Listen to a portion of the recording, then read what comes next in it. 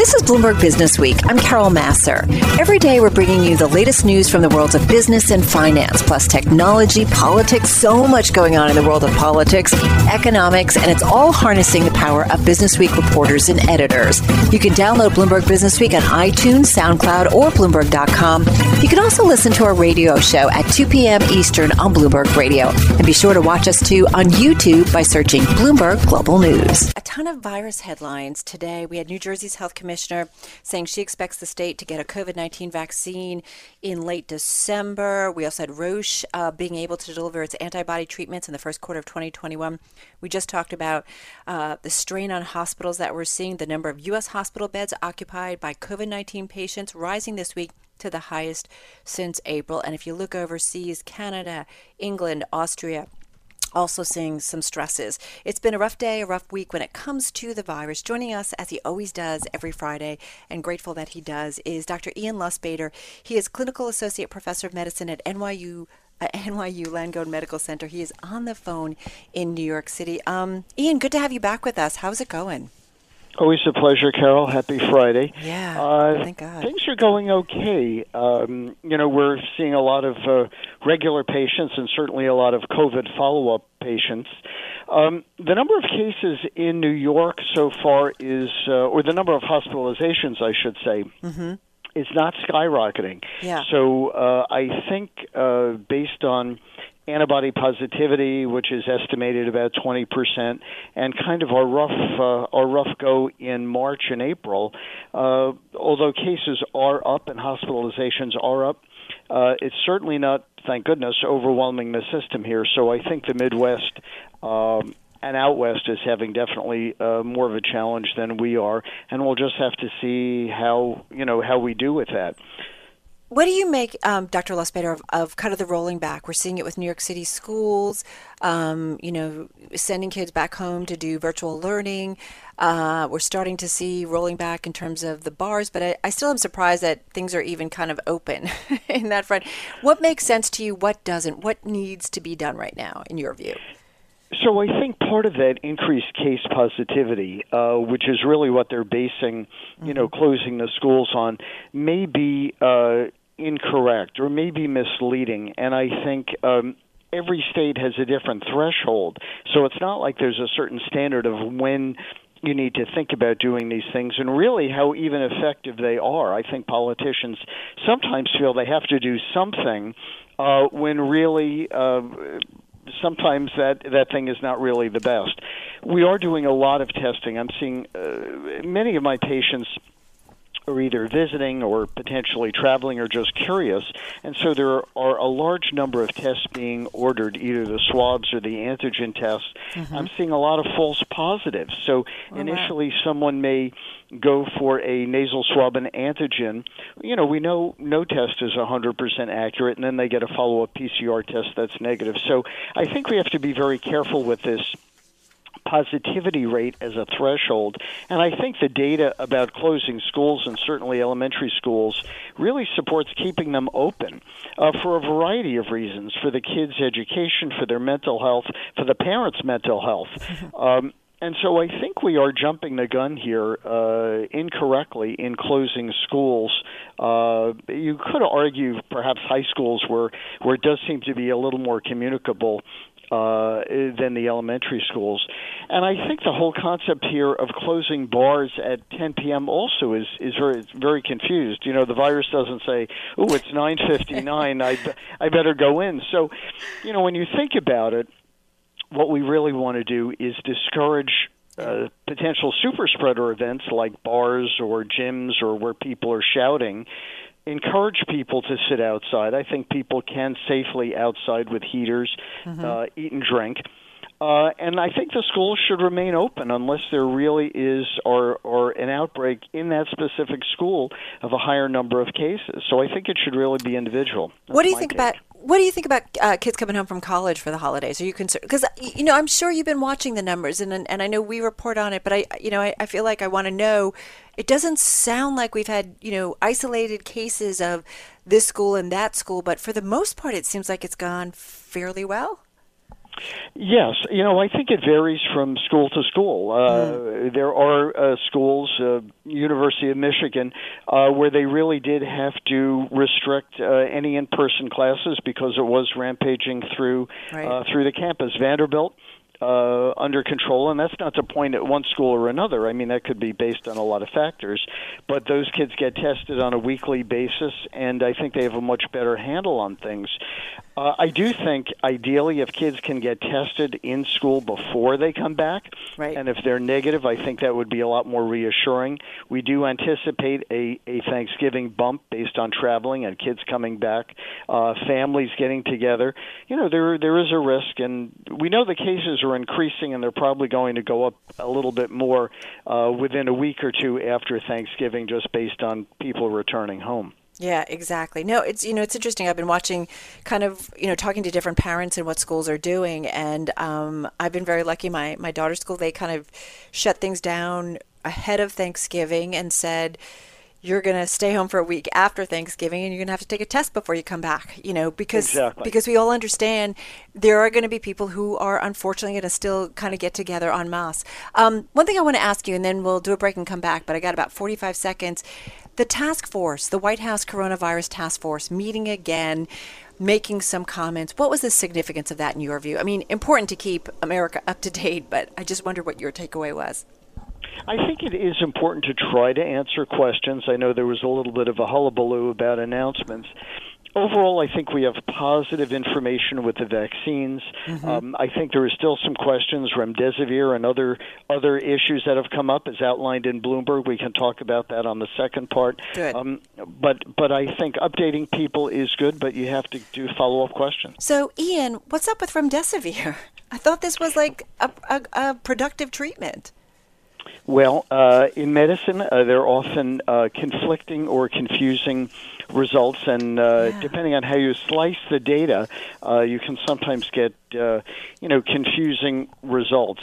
And I think with remdesivir, we always knew that this was not the most potent antiviral. It was sort of the only tool in the toolkit, and typically it's used in a combination of hospitalized patients. So remdesivir was never really used for an outpatient. There is a new monoclonal antibody by Lilly that's coming out, that's been approved, that may be very effective sort of as a gap for outpatient use in a certain segment of patients.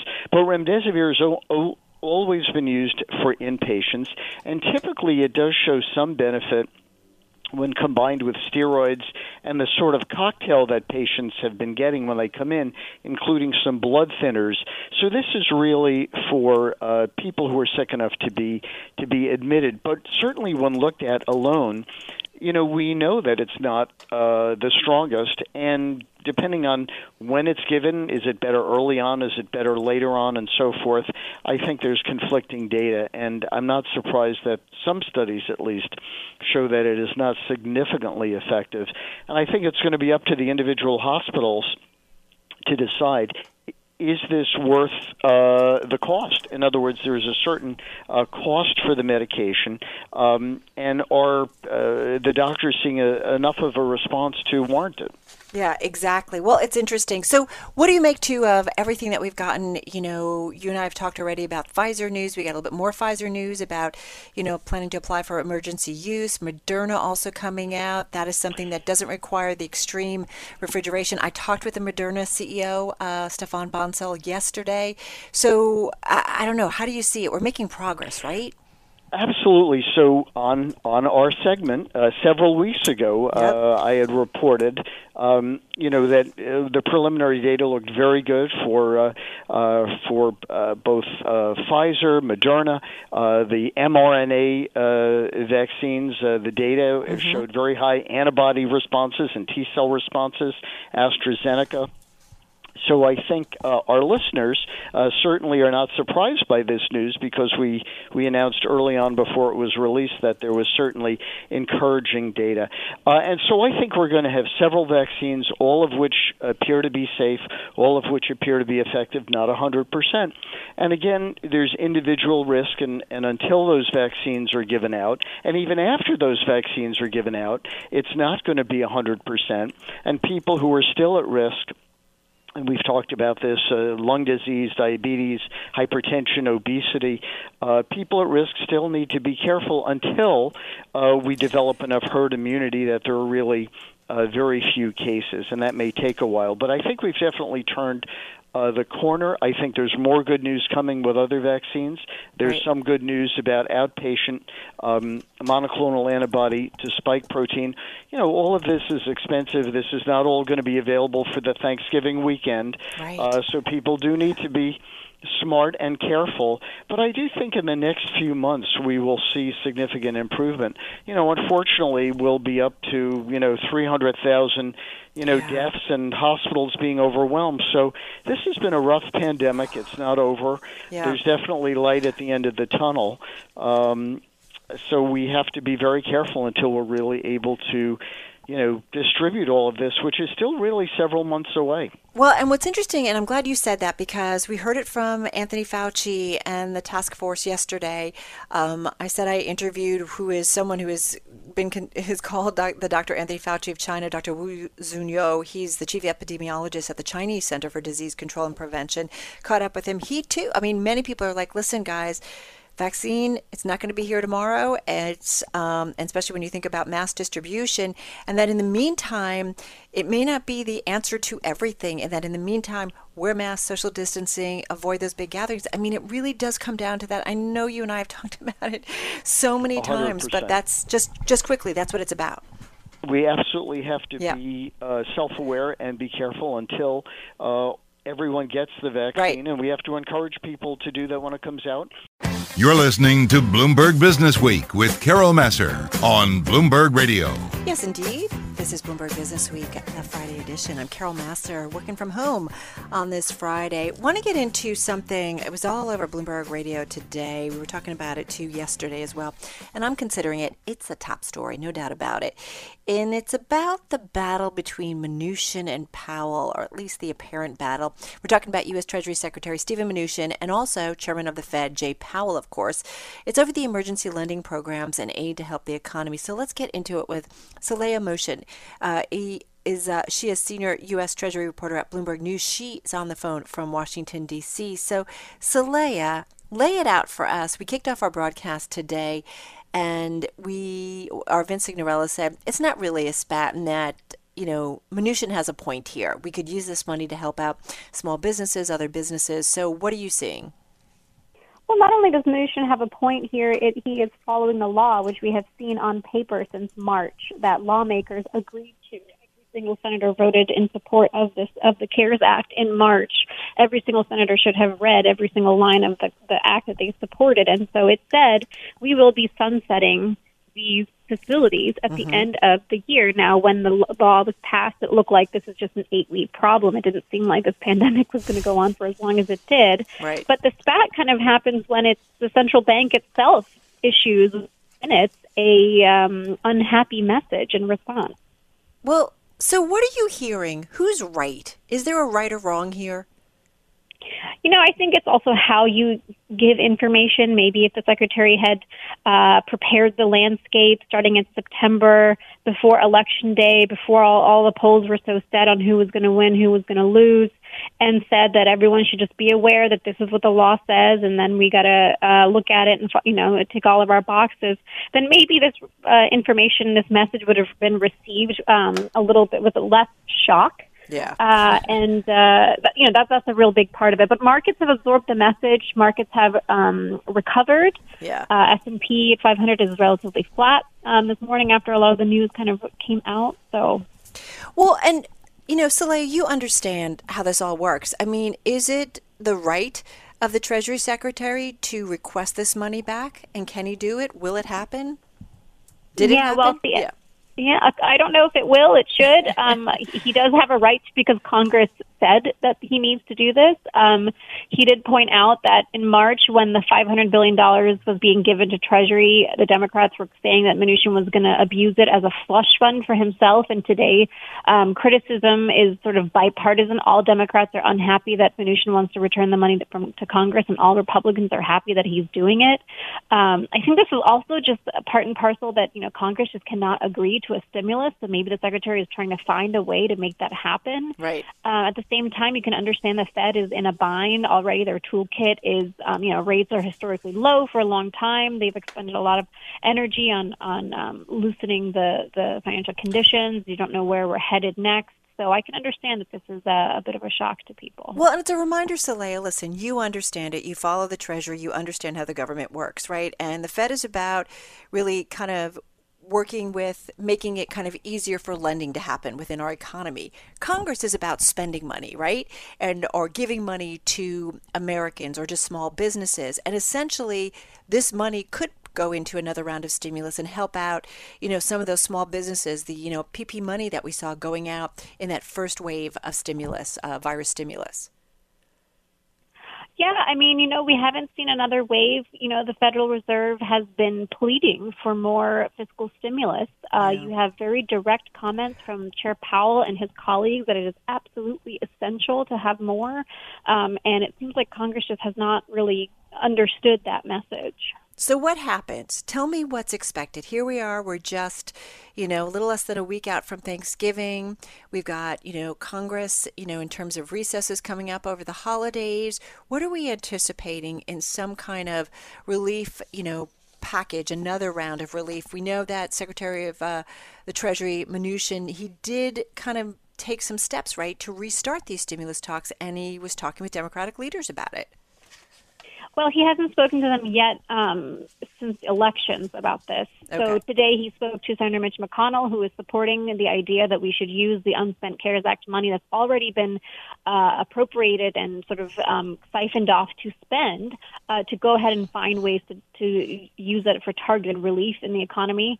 And so now they need to approach congressional leaders. Now, there's not very many vote days on the calendar between now and the end of the year. At the same time, these facilities, they sunset at the end of this year, and it's just 15 or so trading days before the next administration is sworn in. So, work can happen pretty quickly. Yeah, exactly. But each day that goes by, we know it's putting more pressure, especially if you watch those virus numbers, it's putting more pressure on businesses going forward. Saleha, is there some understanding that we will get something at some point, but the real sticking point now is just whether McConnell has repeatedly, I know you and Eric Wasson have done reporting, talked about, $500 billion.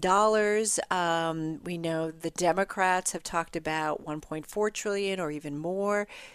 Can we expect that there will ultimately be something done? It's just a matter of how big and the timing? We just can't bank on that. You would have thought this would have happened back in July or August. What is to say that they're going to do this during the lame duck period of the session? Especially now that Republicans who have been so shy to do more spending are saying that, well, there's a vaccine now, so maybe we need to wait and see what more or if anything more is necessary. I really can't. It's anyone's guess. It's a coin flip almost whether something is going to happen or not. All right. Saleha Mohsin, you understand the Treasury Department. You understand Stephen Mnuchin. You cover him. We've just got about 40 seconds left here. Does he understand the difference between watching Wall Street and what that tells us about one thing about, Wall Street is not the economy. Does he understand the distinction and understand the need for more aid? Just quickly. I really do think so. He has been saying it vociferously since July that more fiscal relief is needed, and he does know that stock markets go up, they go down, but in the end, it's the economy that needs to be underpinning that market increase. I think he might be working during the holidays. I'm just going to put it out there. Saleha, thank you so much. Love your reporting. And thank you so much for getting up to date on what really is a top story on this Friday. Saleha Mohsin, she is senior U.S. Treasury reporter at Bloomberg News, joining us on the phone from the nation's capital. This is Bloomberg Business Week with Carol Massar from Bloomberg Radio. We talked about these stories this week. It's about how Joe Biden's election will undoubtedly come as a relief for international students. And then we also talked about keeping grandma safe as college kids head home for the holidays, covering it all for us, as she always does when it comes to colleges and universities.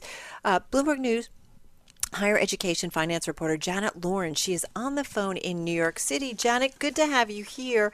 A great duo of stories. So let's talk about Joe Biden specifically. International students, they've got to be hopeful about a new administration come January. Yes, that is true. They have seen a lot of discord in the Trump administration and proposals lobbed at them directly. Just this summer, we saw several that were concerning to them, including whether or not they would have to be deported if their universities pivoted online, which we actually did see very early on in August. And and of course, that was dropped after Harvard, MIT, and dozens of colleges and others sued. Another proposal was to limit their length of stay. There's been proposals about H-1B visas, hiring skilled workers from abroad. And now that the Trump administration will be ending in January, of course, there's a sigh of relief from universities who often depend on international students to pay the full price. But the question is, will they want to return, given the years of unwelcoming policies and rhetoric towards immigrants under the Trump administration?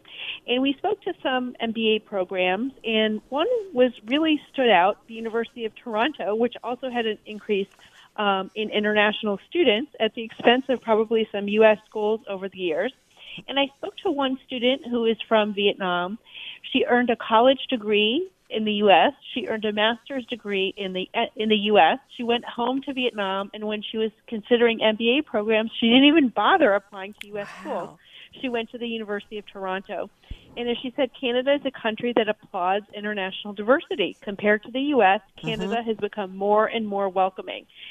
So given the idea that other countries, especially Canada, have been courting international students now for years, and that other universities within their home countries have gotten better over time, it's not a slam dunk to have these international students return.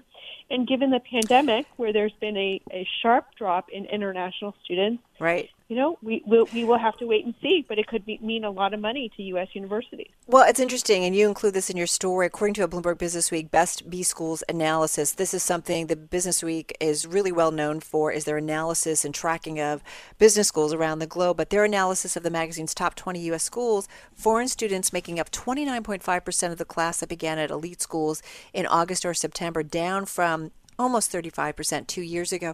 It's interesting. I think about the broadcast that we did in honor of the Columbia Business School, one of the top-ranked business schools by Bloomberg Business Week magazine.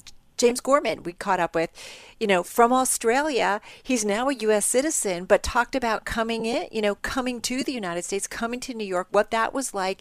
And then the conversations that he had, he said, with a very eclectic and international student body. So this is important to the schools, kind of their culture.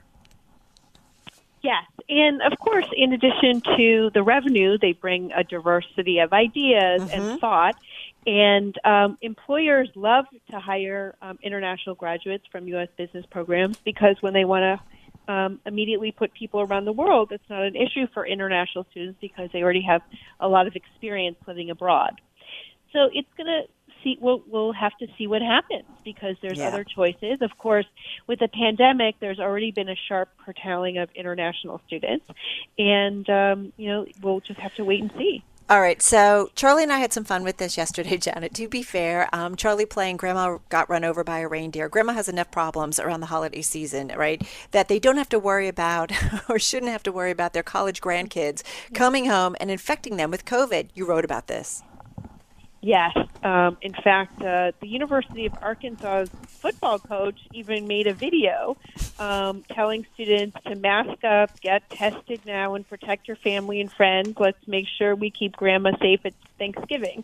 And the University of Arkansas is one of a very handful of colleges that are actually allowing kids to come back after Thanksgiving. So the question is, what do you do? And there really is no great answer because almost every itinerary raises a risk somewhere. If your student is flying home, that potentially could have a risk. We had a young lady at the University of Vermont who's coming home to New Jersey, but she's never driven that long by herself, so she enlisted somebody to drive with her. And, where she's been in school at the University of Vermont, they've been doing testing every week, so her family felt comfortable with that. But, it's just not a great situation.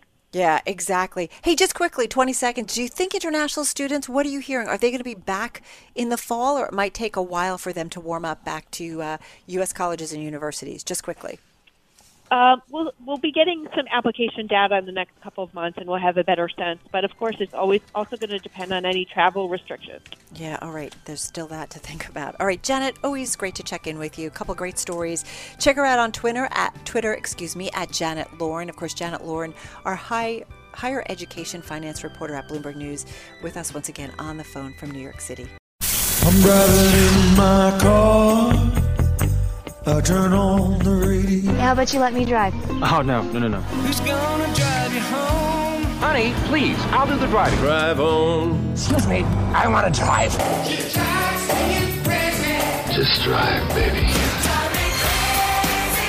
It's the question that drives us.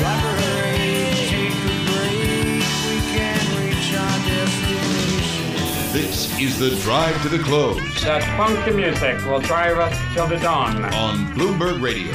All right, we're just about 12 minutes away from wrapping up the trading week. Stocks bouncing around. We took a leg lower. Now we're bouncing off our lows. We're still a little bit lower on this Friday session. Let's do the drive to the close. And great to have back with us once again is Aaron Kennon, co-founder, chief executive officer at Clear Harbor Asset Management, roughly $800 million in assets under management. He joins us once again on the phone from Stamford. Hi, Aaron. How's it going? Great to join you, Carol. What's the week been like?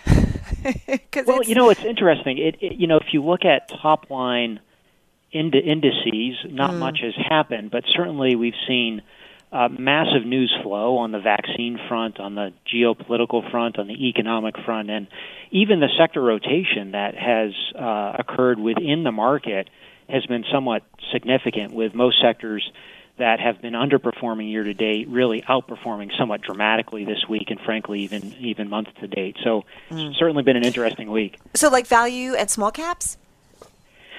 Small caps, value, but at a sector level, for example, as you know, technology has been the great outperformer this year, along with consumer discretionary and communications. And on a month-to-date basis, energy, financials, industrials, all the laggards on the year have really had a massive move. Energy's up almost 18%. I think financials are up almost 13%. Yeah. Materials are up 10%. So we're starting to see some of that rotation. The broadening of the market is certainly somewhat welcome here. I was just going to say, though, and it's also welcome in terms of if you're looking at it as a technician or from a fundamental perspective, that's what you want to see, right? The market widening out in terms of the gains. That's right. I mean, I think that's absolutely right, and we're seeing it. And the question is it sustainable? Is it real? Is it real? I think part of the lead to this broadening is the growth that we've seen in China, which is now a massive allocation to the emerging markets index. China tends to lead the global growth story. And then, of course, the positive COVID news. And it's just wonderful news on the health front, but also on the economic front. It gives us some window into when we should expect to see GDP growth accelerate again. And I think the distribution of that vaccine from Pfizer, AstraZeneca, and Moderna, I think you're going to have the CEO on shortly, the timing of that distribution, the size of the distribution over the course of any given week or month will be key to how consumers react to that and to the economy, and how their consumption patterns evolve into 2021. So that's key. So what's on the mind of the investors, your investors specifically? I know that there was a study of some institutional investors. I had another market guest on recently this week who did a call with money managers, and he said they were just so optimistic that it made me nervous. So I do wonder what you're hearing. Are people more cautious? Are people more optimistic? Do they feel like we have more visibility into 2021? What are you hearing? Is there kind of a theme there, Aaron?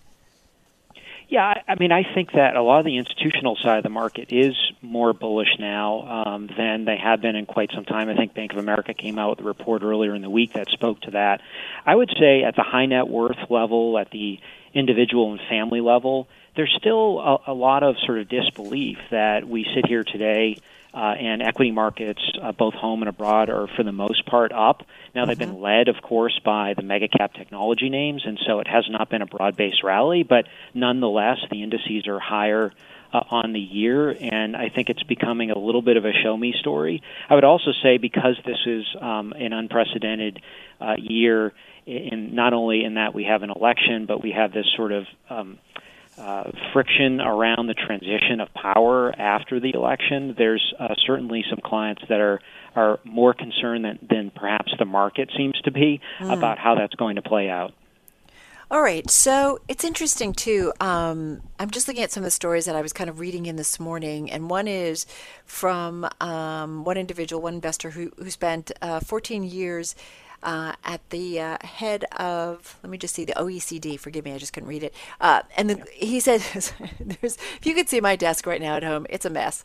But he talked about the global economy could be facing a make or break moment in the COVID-19 pandemic as government's ability to cover the mounting costs nears its limits.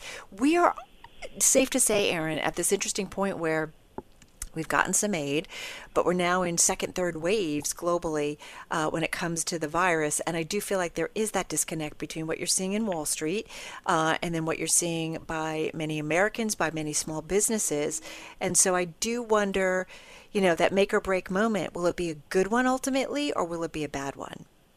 Well, that's a great question. I think in the short term, the stimulus will most likely continue. We'll debate about the timing of that, but we've seen the monetary side.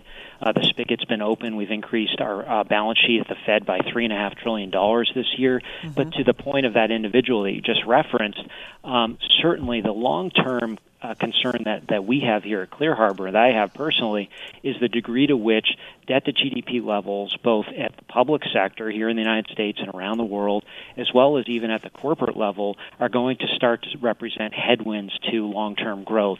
And what will trend growth look like 10 years forward rather than 10 years past? And I think it's a real concern in the midst of this moment. Sure, we needed to spend capital, and we needed the Fed to put their foot on the gas pedal to overcome the COVID virus. But what are the long-term consequences to that? Well, as someone who runs a business, right, you're watching the markets, you're investing, you have clients, you have employees, you run a business. I mean, are you more on the cautious side and want to conserve capital at this point? Or are you thinking, okay, wait a minute, I'm starting to get a feel of what 2021 is like, and I can start to think about some of my strategic measures that I want to implement?